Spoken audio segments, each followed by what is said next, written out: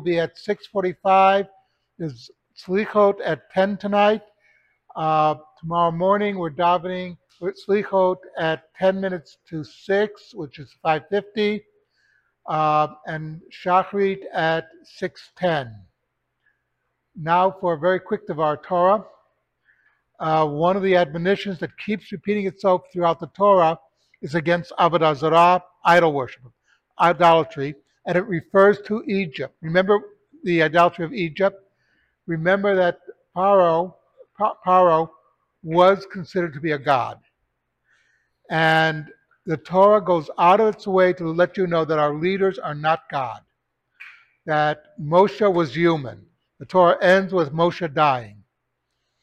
And that we refer to him only as Moshe Rabbeinu, Moshe our teacher, not some great phrase like in the ancient world they would call the king, King of Kings, leader, and they would go on and on.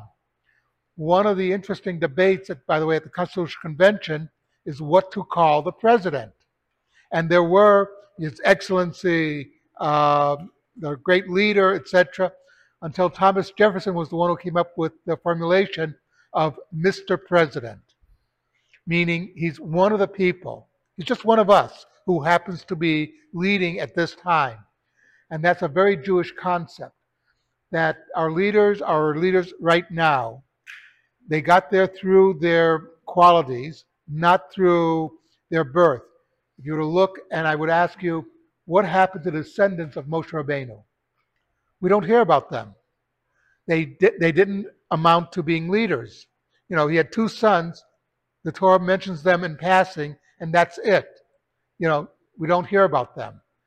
The point that the Torah is making is one of the ways that Egypt expressed its idol worship, its Avodah Zarah, was making the king an idol, worshiping the king.